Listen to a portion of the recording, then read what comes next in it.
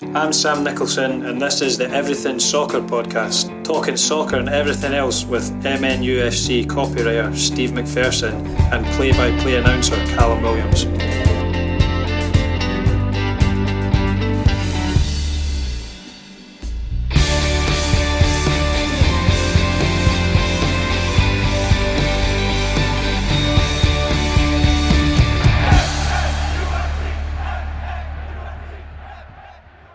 Good morning, afternoon, or evening, depending on when this finds you. Welcome to the 5th episode of the Everything Soccer podcast. I'm Steve McPherson, and I'm here with Cal Williams. Cal, this past weekend, I watched Sesame Street with my kids while my wife hosted book club. You went to New York. Did you at least bring me something nice? I thought about it, but I didn't get the chance, unfortunately. We were in New York for about, 36 hours maybe? Okay. So I did think of you alongside my fiance, which is slightly odd. But did you get something nice for a fiance, at least? Oh, of course, yeah. We don't have to talk about that. No, don't worry about it. That's okay.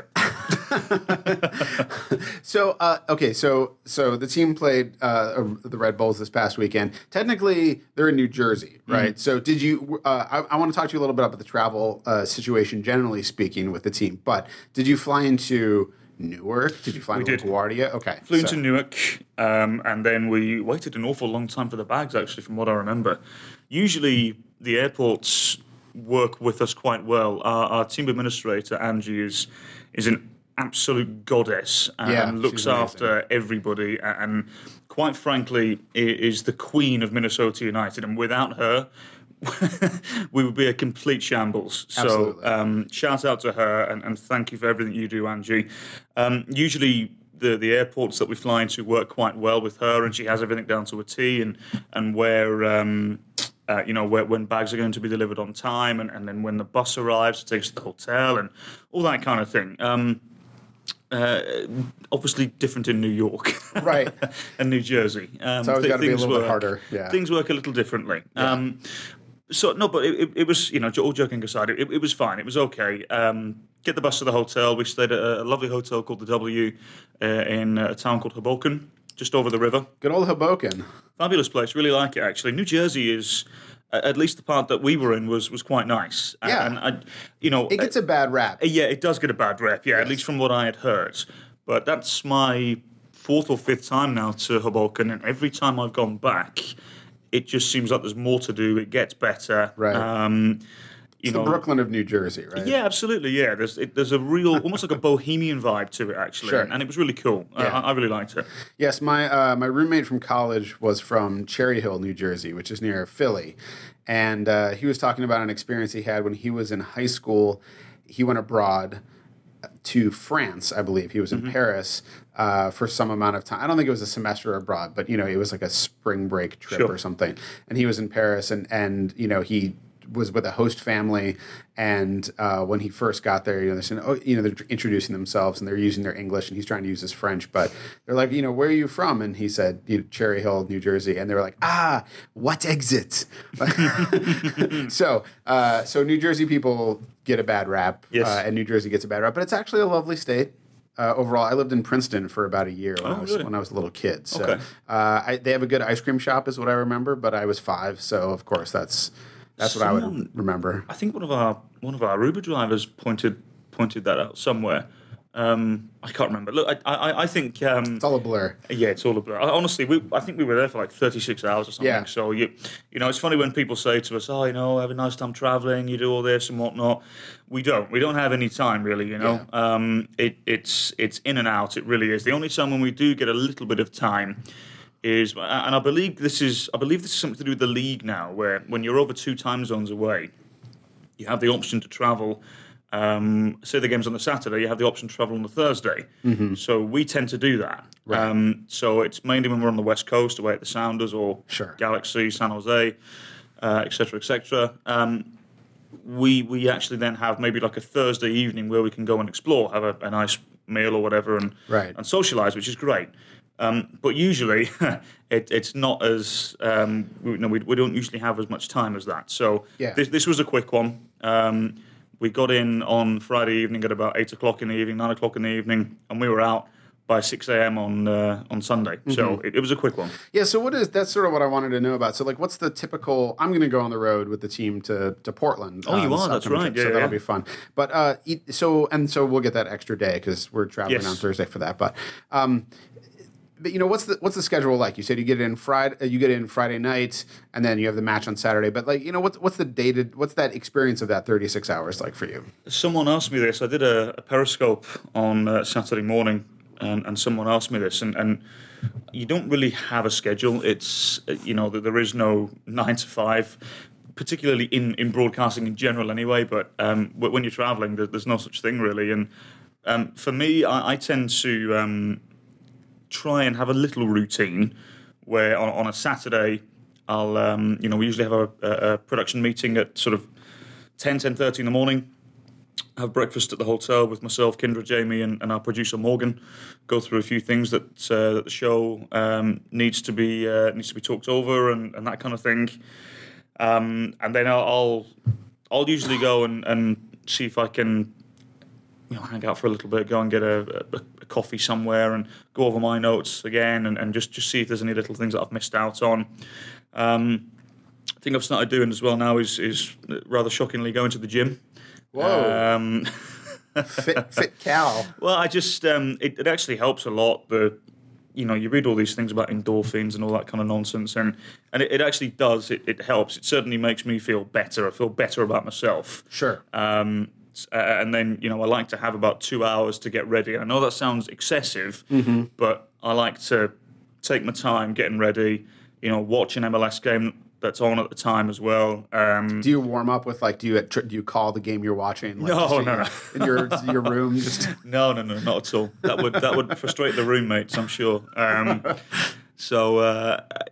do things like iron my shirt and make sure just little things that television people do that make sure the hair looks all right. And right. I try my best. Yeah. I need all the help I can get. So, are you good at ironing shirts? I am bog awful. Yeah, I'm awful. Yeah, I'm terrible. People will notice that I've worn sweaters on the broadcast recently. That's you just have to iron that top area, right? Yeah. This is I thought my wife is obviously concerned that I look good when we go someplace, and so she wants me to iron something, and I'm like, okay, I'm going to iron my pants, and then literally I'm going to sit in the car and it's over. Like they're going to be wrinkled again. So, but I understand the effort. I've learned to, give that effort at least. But I haven't, honestly, it's like an ironing board. When you pull it out, I'm like, where do I put it?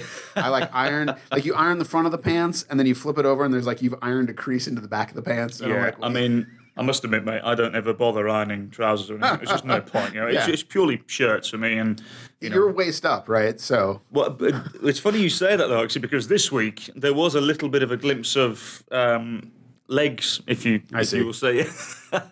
And you were just wearing British flag boxers. Yeah, someone, our press officer Eric Durkee, suggested that sometimes I should just do the broadcast without any pants on, and I said, yeah, I'll probably get away with that. Actually, I'll be a heck of a lot more comfortable. That'll be lovely. But would it be more comfortable? I feel like it'd be more uncomfortable. Yeah, hi Kendra.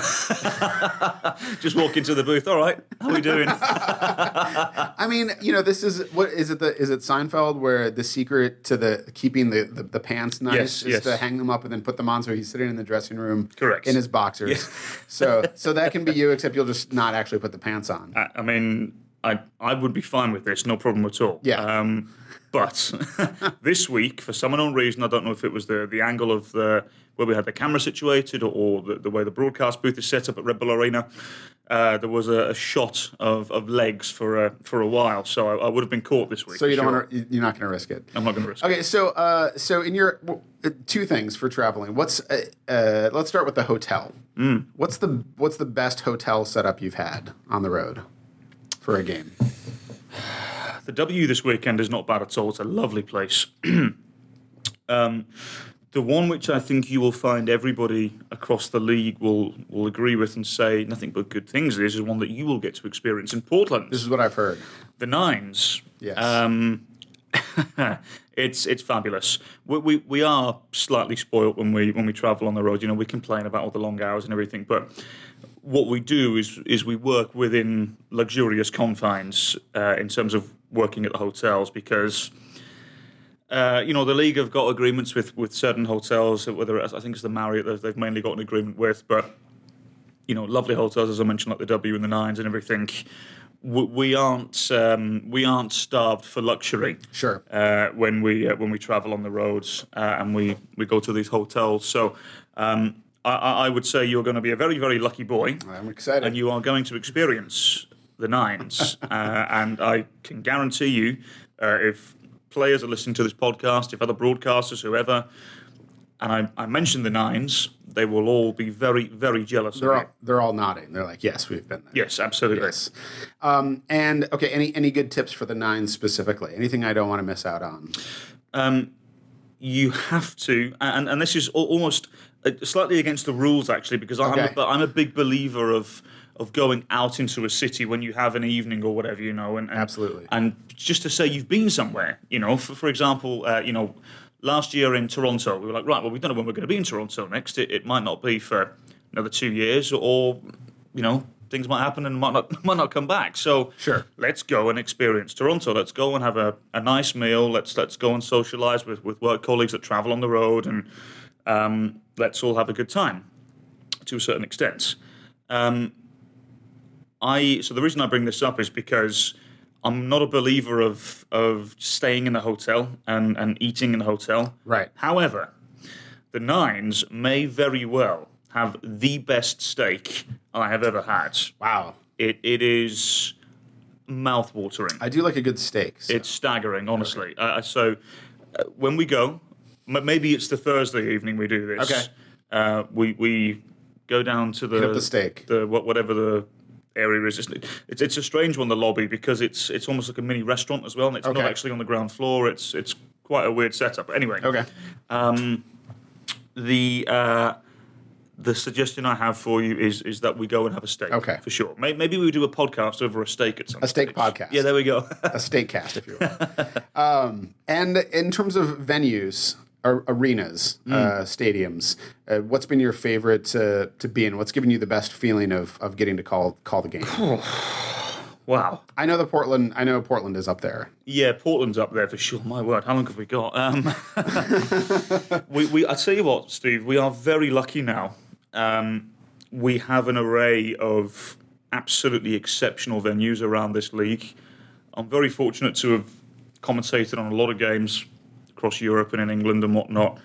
I would put the majority of MLS stadiums up against a lot of these venues across Europe now. Wow. Obviously, excluding the big venues like Old Trafford and the Emirates Stadium and whatnot, that they are a cut above, unless you maybe go to Mercedes-Benz Stadium in Atlanta, because that's staggering. Sure. Portland's up there because Portland, I think Portland is the closest, from an atmospheric point of view, to a European soccer game. Mm-hmm. Because the fans are in unison, they're all on the one side. The game day atmosphere away from the stadium as well. Everyone's in the pub before. Sure. And it's just Timbers everywhere in Portland. Mm-hmm. I understand the Trailblazers are there as well, but I think the Timbers, in fact, and I would back myself 100% saying this, I think the Timbers are bigger in Portland than the Trailblazers are. Because, yeah, you see one or two Trailblazers things, but everything is Timbers everywhere. Yeah. And I think Portland is a model of what a lot of teams need to do and where they need to be at, mm-hmm. and where American soccer can be. It's a fabulous view into the future, is mm-hmm. Portland, because I think this is going to happen anyway in Major League Soccer. You are going to see soccer become a humongous presence in this country. It already is, yeah. But I think it's only going to get bigger. So when you go to Portland, it is a tiny glimpse into what Major League Soccer can and could be. Mm-hmm. So for that reason, Portland's always my favourite away trip. The stadium is awesome as well, and obviously we're going to be fortunate because when we go there, it's their home opener because they're going to have the extension on the stadium. Now, I can't remember how many thousands more are going to be there. But it was 5,000, something along those lines. It'll be something like 25,000, 26,000. Yeah. Either way, it's going to be fantastic. The atmosphere is there. And I really admire the Timbers Army and what they've done and what they do on a regular basis. And I've said this before, and I'm not just saying this because we are where we are. I think our fans, I think the Wonderwall are the closest thing to the Timbers fans at the moment because, you can have a supporters culture, you can have a fan base. But I mentioned that word culture, which is a word we all hear very often within the Minnesota United walls. And it's a big word for many reasons because you do need it. And I think the fan culture in the Twin Cities is as close to anything we've seen in terms of what Portland do. There are other examples that are good, like Toronto and Kansas City. Got a tremendous amount of respect for those fans and what they have done there and what they continue to do. The Sounders as well. I think that there's a load of them that have really put themselves within the upper echelons of supporters sections in this league. But for me, I think Minnesota United fans are gaining traction and getting closer and closer every year to what the Timbers Army are doing. And the only real way we're going to see that, and the only real evidence that we're going to see of this, is on a match day in our own stadium. Yeah. Now, they are wonderful at TCF Bank Stadium, but because it's so big, the atmosphere, and because it's open as well, the atmosphere tends to go out. At Allianz Field, it'll be within smaller confines, again surrounded by luxury, ironically. Right. But I think the atmosphere will stay within the stadium. And this wonderful thing that I love that our fans do with the scarves up and twirling the scarves and everything when the corner balls come for Minnesota United, it looks great from my vantage point on a match day and when I'm in the commentary booth.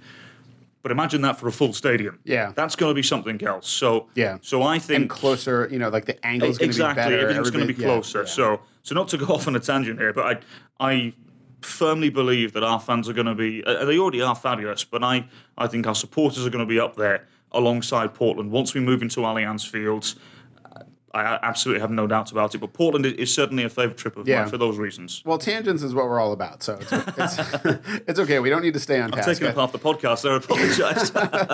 No, but I think you're right. I think that after the back-to-back wins recently, when you felt sort of, obviously we'll talk a little bit about the loss to Red Bulls, but you sort of felt a sense of, that there's so much under the surface right now with Minnesota United, just in the Twin Cities. Yes, absolutely. And that, when you get on the right path, when the team's doing well, people are ready. There's a ton of supporters who are already embracing the team.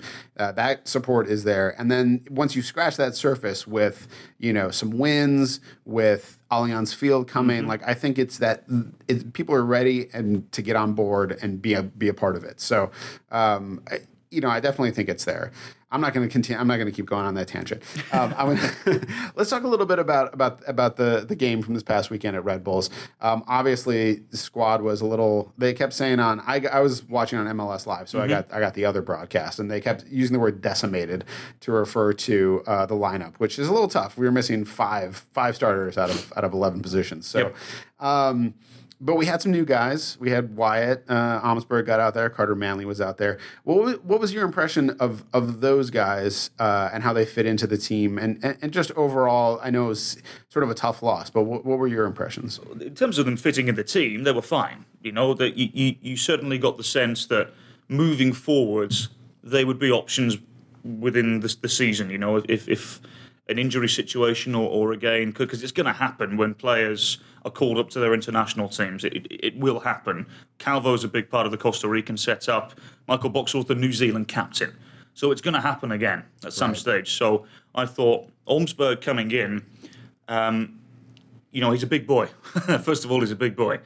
And I questioned when the Red Bulls were playing direct and were lofting it forward and putting it in the air because I thought, Ryan Phillips is decent in the air, but there's no chance he's beating Olmsberg in the air, and very rarely did. Mm-hmm. Carter Manley was good. I think for both of them, there were a little bit of nerves at the start. Manley gave the ball away far too much, in my opinion, in the opening 30, 40 minutes. Yep. Olmsberg was caught from time to time with his angles. But ultimately, I thought it was a strong showing from them. Are they ready to come in and play 34 MLS games? I don't think so. Right. But that doesn't mean they're bad players. That means that they are options. And they're, for full professional debuts, I thought it was fine. I thought it was okay. They weren't from a standard point of view, that they weren't significant drop-offs, in my opinion. So, look, I mean, it was a tough one as well to be playing away at Red Bull Arena for your debut, away to Bradley Wright Phillips as well, and the myriad of attacking talent he has behind him as well to feed him service. I thought it was a good test for them, and they both came out looking okay. And I know the coaching staff were pleased with them in the second half. I think there were some words said at halftime, which I won't go into, but I think it was a good showing from them, and I think moving forwards, I think Adrian will be fine with putting them in a situation again, because they've done it now. They've got that experience. It's almost like lifting that weight off of their shoulders. They've done it now. Yeah. So moving forward, I think they'll be okay. No problem. Yeah. Adrian in the post match talked about how Red Bulls is a better team than Minnesota United. Right. Like they're just clearly a better team right now. But Adrian sort of talked about how they also wanted to win more than we did, which sort of I thought about that, and I think that's one of the things. And if you can get, if you're not the better team, but you want it more, sometimes you can eke out a win. And I saw somebody commenting, I can't remember where I was looking at it, but somebody saying how if you look back at the Red Bulls game from last year that was here, we lost 3-0 with basically a full squad at home. And then, to lose 3-0 with sort of a piecemeal squad just shows the depth is even a little better. And I thought the goals were, you got to take your hat off to Bradley Wright Phillips. Like, both of his finishes were incredible. The finish is absolutely wonderful. I think the first two goals that Red Bulls scored, I think, were avoidable. Yeah. I think it wasn't the best showing of defensive display from the back line. But look, this is what happens when you've got an attacking line of that quality. They are going to test you. They are going to push you and press you. And with the way they play, they certainly did. But I think defensively, the first two goals, it wasn't particularly great. But the third goal for the Red Bulls, you can't take anything away. It's an absolutely exquisite pass from Wheel. And Wright Phillips, you can tell they've been playing together for a long time, because he knew where Wright Phillips was going to be. He'd started his run even before Wheel even got to the ball. So they all knew straight away what was going to happen. Yeah. And to curve it around, obviously it's I don't give Wyatt too much blame for being just behind that, because that ball curved just past his foot. Yeah, and this is what I was saying about angles earlier on, Steve. I think Wyatt got caught out from the angle point of view there, but the run from Wright Phillips was wonderful. It was the perfect run. The timing of the pass and the delivery of it was exceptional. And the finish was something to behold as well. I think I remember saying on the commentary, he doesn't miss. Yeah. And he won't miss those kind of opportunities. And a player like that in this league knows how to score goals. He's done it for 4 or 5 years now, and he's got double digits in every single one of them. I think the least successful season he's had was last year when he got 17. Yeah, so he's kind of a slacker. Exactly. Look, he's clearly a guy who knows how to score goals, and I think he pestered superbly. I thought he was wonderful. Yeah, that finish, that third goal, that was, I believe it was his first touch, right? Yep. Like at basically a full run, like just tucked into the corner. The technique is wonderful, because, as you said, it's come across as well. The ball's got plenty of spin on it as well, and he lets it come across slightly. Lets it come across his body slightly, because if he hits it straight away, it's going to go straight into Olmsberg. He has to let it come across him slightly, and then to hit it with the outside of the right boot to the right of Lampson, who was already slightly committed to the left as well. It's an absolutely wonderful finish. I can't say enough about Bradley Wright Phillips. I can't praise him enough. I think he's been an absolute blessing to this league. Yeah, it was fun to watch Red Bulls too. Their commentary team was talking a lot about how, the style that they play, this high press style, is going to give up counterattacks, but then they have to rely on that, on the stiffness of the back to be able to fend that off when it happens. But it's very exciting.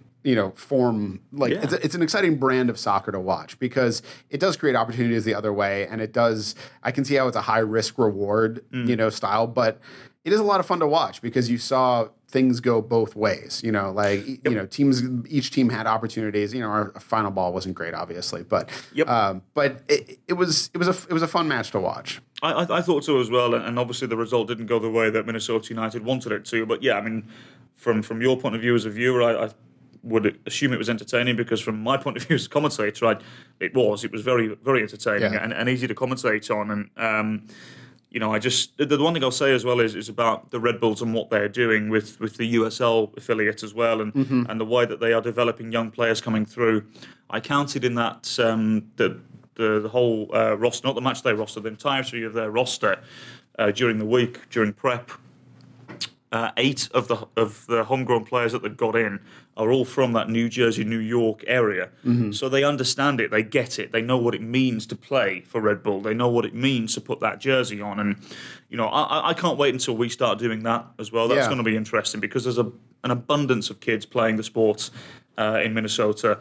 And I can't wait until we start producing talent like that over the next few years. Yeah, it's going to be interesting with the academy. I think it's one of the things that the team Minnesota United is going to put an emphasis on that. But you got to be patient. You're talking about we're also covering a huge geographical area, because we're bringing in not just from all of Minnesota, but I believe we're stretching out to the Dakotas and Wisconsin. Yes, exactly. Things like that. So that's a large geographical area to draw from. In the first 2 years of a team. And there's bucket loads of talent out there as well. There really is. There's so many kids playing the game now, and I know we've got scouts looking around those sort of areas and whatnot, and various different affiliates working with us. So I don't think it's going to be too long before we see homegrown players in this Minnesota United team. Well, and some of the stories are fantastic. Like we had a profile that Casey Kobakov did of Solomon Straub, who's one of the players for the academy, and he came from Africa. He was in an orphanage there. Was adopted, came to the Midwest, and is now he talked about being 3 years old and asking some older boys to play soccer, and they wouldn't play with him, so he had to play on his own over there in Africa. And it's just some of those stories are really amazing. Fred Emmings, who Casey also did a great profile of him. He got a call up from the U15 national team and trained with them. So it's great. It's fun to watch. It's fun to watch them sort of growing up and hear those stories. And I'm looking forward to seeing, the first one who gets onto the first team is going to be fun. So, all right, we're switching gears again. We've talked before a little bit about music. I understand you're a bit of a musician yourself. Tell me a little bit about your musical history. Well, I wasn't a musician because I was never skilled enough to do that. I was. This is embarrassing. Good. I was embarrassing cells. Believe it or not, I was the lead singer in a band for about 2.5 years. A bunch of mates and I at school, we decided to put a band together. Sort of a commitment. I feel like a commitments thing coming out. Yeah, we only really mainly did covers, but towards the end we sort of started writing our own stuff, and that's probably why we finished. But it was good. We played a few pubs around Birmingham, and sort of did one or two of the smaller festivals and everything. And festivals. They were, when I say festivals, outdoor gigs, in inverted commas. Sure, yeah. In the back of a parking lot in a pub, really. That's that classifies as a festival, right? Yeah, absolutely. So no, it was good fun. I really enjoyed it, and it's funny because I threatened to go back to it every time I'm a shower singer, no doubt about it. All right, yeah, it sounds good in there. The acoustics are fantastic. So, but I do, and I've spoken to the missus about it. I would love to get back into it. I really would. Yeah. But it's just with what we do, we just don't have the time. I wouldn't be able to commit to it, and it's tough. Yeah. And then it was funny when I was last back in England. I spoke to one or two of my mates, and again we toyed with the idea again, but. Again, just wouldn't be able to commit. Always away the weekend, always working, covering games and everything. And then it takes a lot of time in the week as well to rehearse and whatnot. Yeah.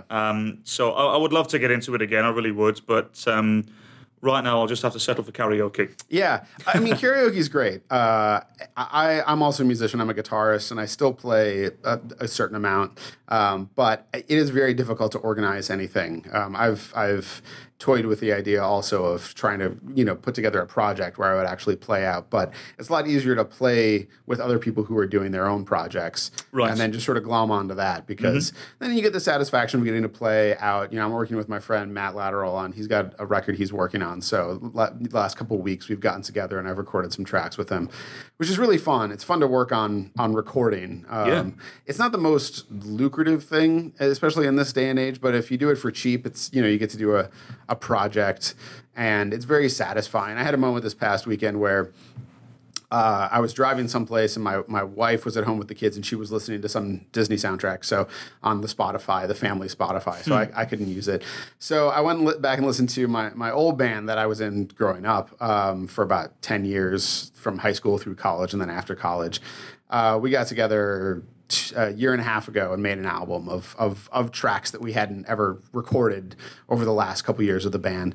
And they all, two of the other guys, my brothers in the band, two of the other guys came out from the East Coast. We made this album, and, we put it out. I made cover art, and we didn't press any physical copies, but, it's on Spotify and stuff like that. Really? And, yeah. So what is it then? Like, what's it called and everything, so people can download it? The band's called Catfish Blue. The album is called Sky Grows Light. But you can find it on Spotify. We have a Bandcamp. That's, I think, catfishblue.bandcamp.com. But, I put it out with the expectation that, 100 people would listen to it, and that's what I think happened, because we had like some fan base on the East Coast. Sure. But now it's just satisfying selfishly for me that I can get in the car and I can put this on and just listen to it, rather than having to like find the old iPod that had like the crappy demos and like scroll back through it and stuff like that. It's good to find things that can give you that sort of satisfaction, in a hobby way. Absolutely, yeah. I actually found an old video on the On This Day thing on Facebook, when it tells you what you were doing several years ago. It was 10 years ago that we were playing in a inverted commas festival, and someone took a video, and so it came up maybe 2-3 weeks ago, and I watched the video, and first of all, obviously cringing throughout the entirety of the video. Sure. That's when I sort of thought again to myself, I was like, God, I miss that. I really miss being on stage and doing that kind of stuff. It was really good fun.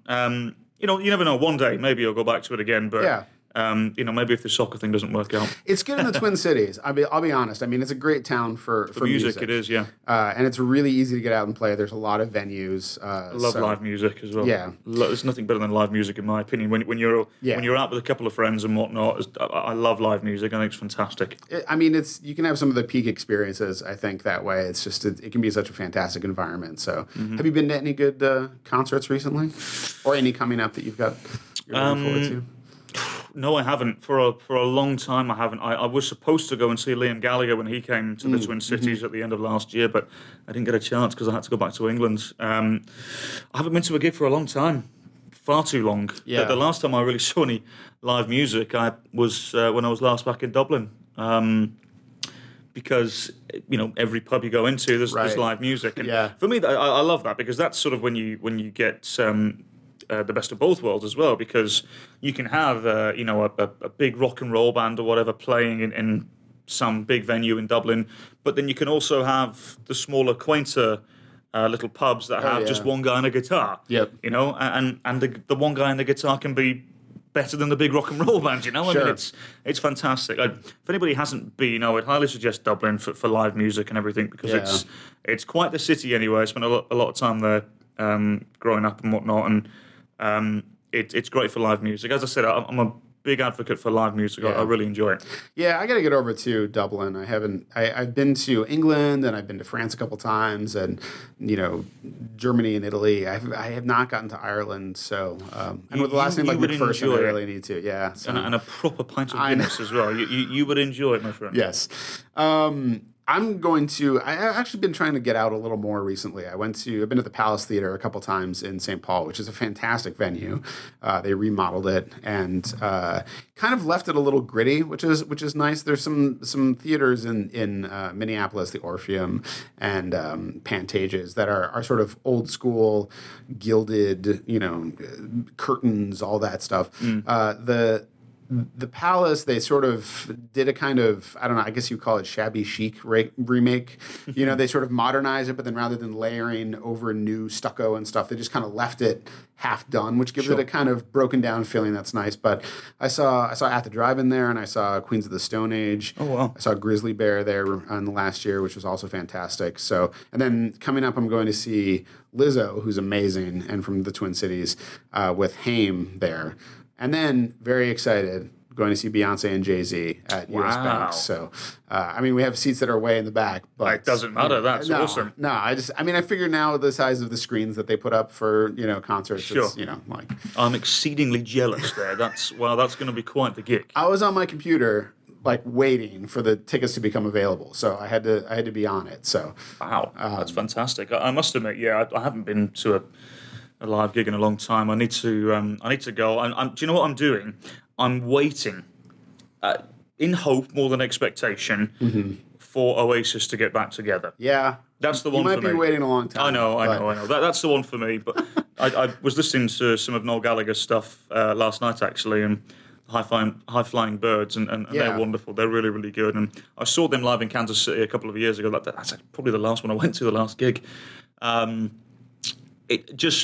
this is why I love the culture that we have at this club as well. It's quite strange. I was chatting to somebody about this, that there is a slight British culture to this football club at the moment. And I think a lot of it has to do with the Wonderwall situation. Every time I hear them sing Wonderwall, every time I hear the Sports singing Wonderwall, shivers down the spine. Yeah. It's amazing. I've never seen anything like it in world football. It's absolutely wonderful, and I'm sure there are examples out there. I've just not seen them. But being such a humongous fan of Oasis, and they really played a part in shaping what England was. Sort of in the early to mid 2000s. Yeah. To see our supporters singing Wonderwall, it means a lot, and it's absolutely wonderful. Yeah. I love it. So anyway, I that's what I'm waiting for is Oasis to get back together. Even if they just do one more gig to properly say goodbye. Right. I would pay a lot of money to go and see that. Maybe they'll come do it at Allianz Field. And this is what I'm hoping happens. Yeah. No, Wonderwall is definitely one of those songs that, it's great when the supporters sing it. It's amazing it's an amazing experience. Even when I hear it just played randomly, if I hear it someplace, I always says my initial reaction is, oh, Wonderwall. Yeah, I've heard this a million times. And then by the time the vocals come in, I'm like, I love this song. No matter, it's one of those ones. No matter how many times I hear it, I still like hearing it. So all right. Well, thanks for joining us for the 5th Everything Soccer podcast. We'll be back in a couple of weeks. We'll talk about we got matches coming up against Atlanta, and then Portland, and then Seattle is the match that will be coming up when we get our next one. So this week we're playing Atlanta United at home. Please note, that match has been moved from Sunday afternoon to Saturday, March 31st at 7 p.m. So everybody note that. Thanks for that. Yeah, I just thought I'd just mention it again. Be sure to leave us a nice review on iTunes if you could, and you can follow the team on Twitter at MNUFC. You can follow Cal on Twitter at CalWilliamsCom, and I'm on Twitter at SteveVenturous. And remember, there's only one person in this whole world like you, and people can like you exactly as you are.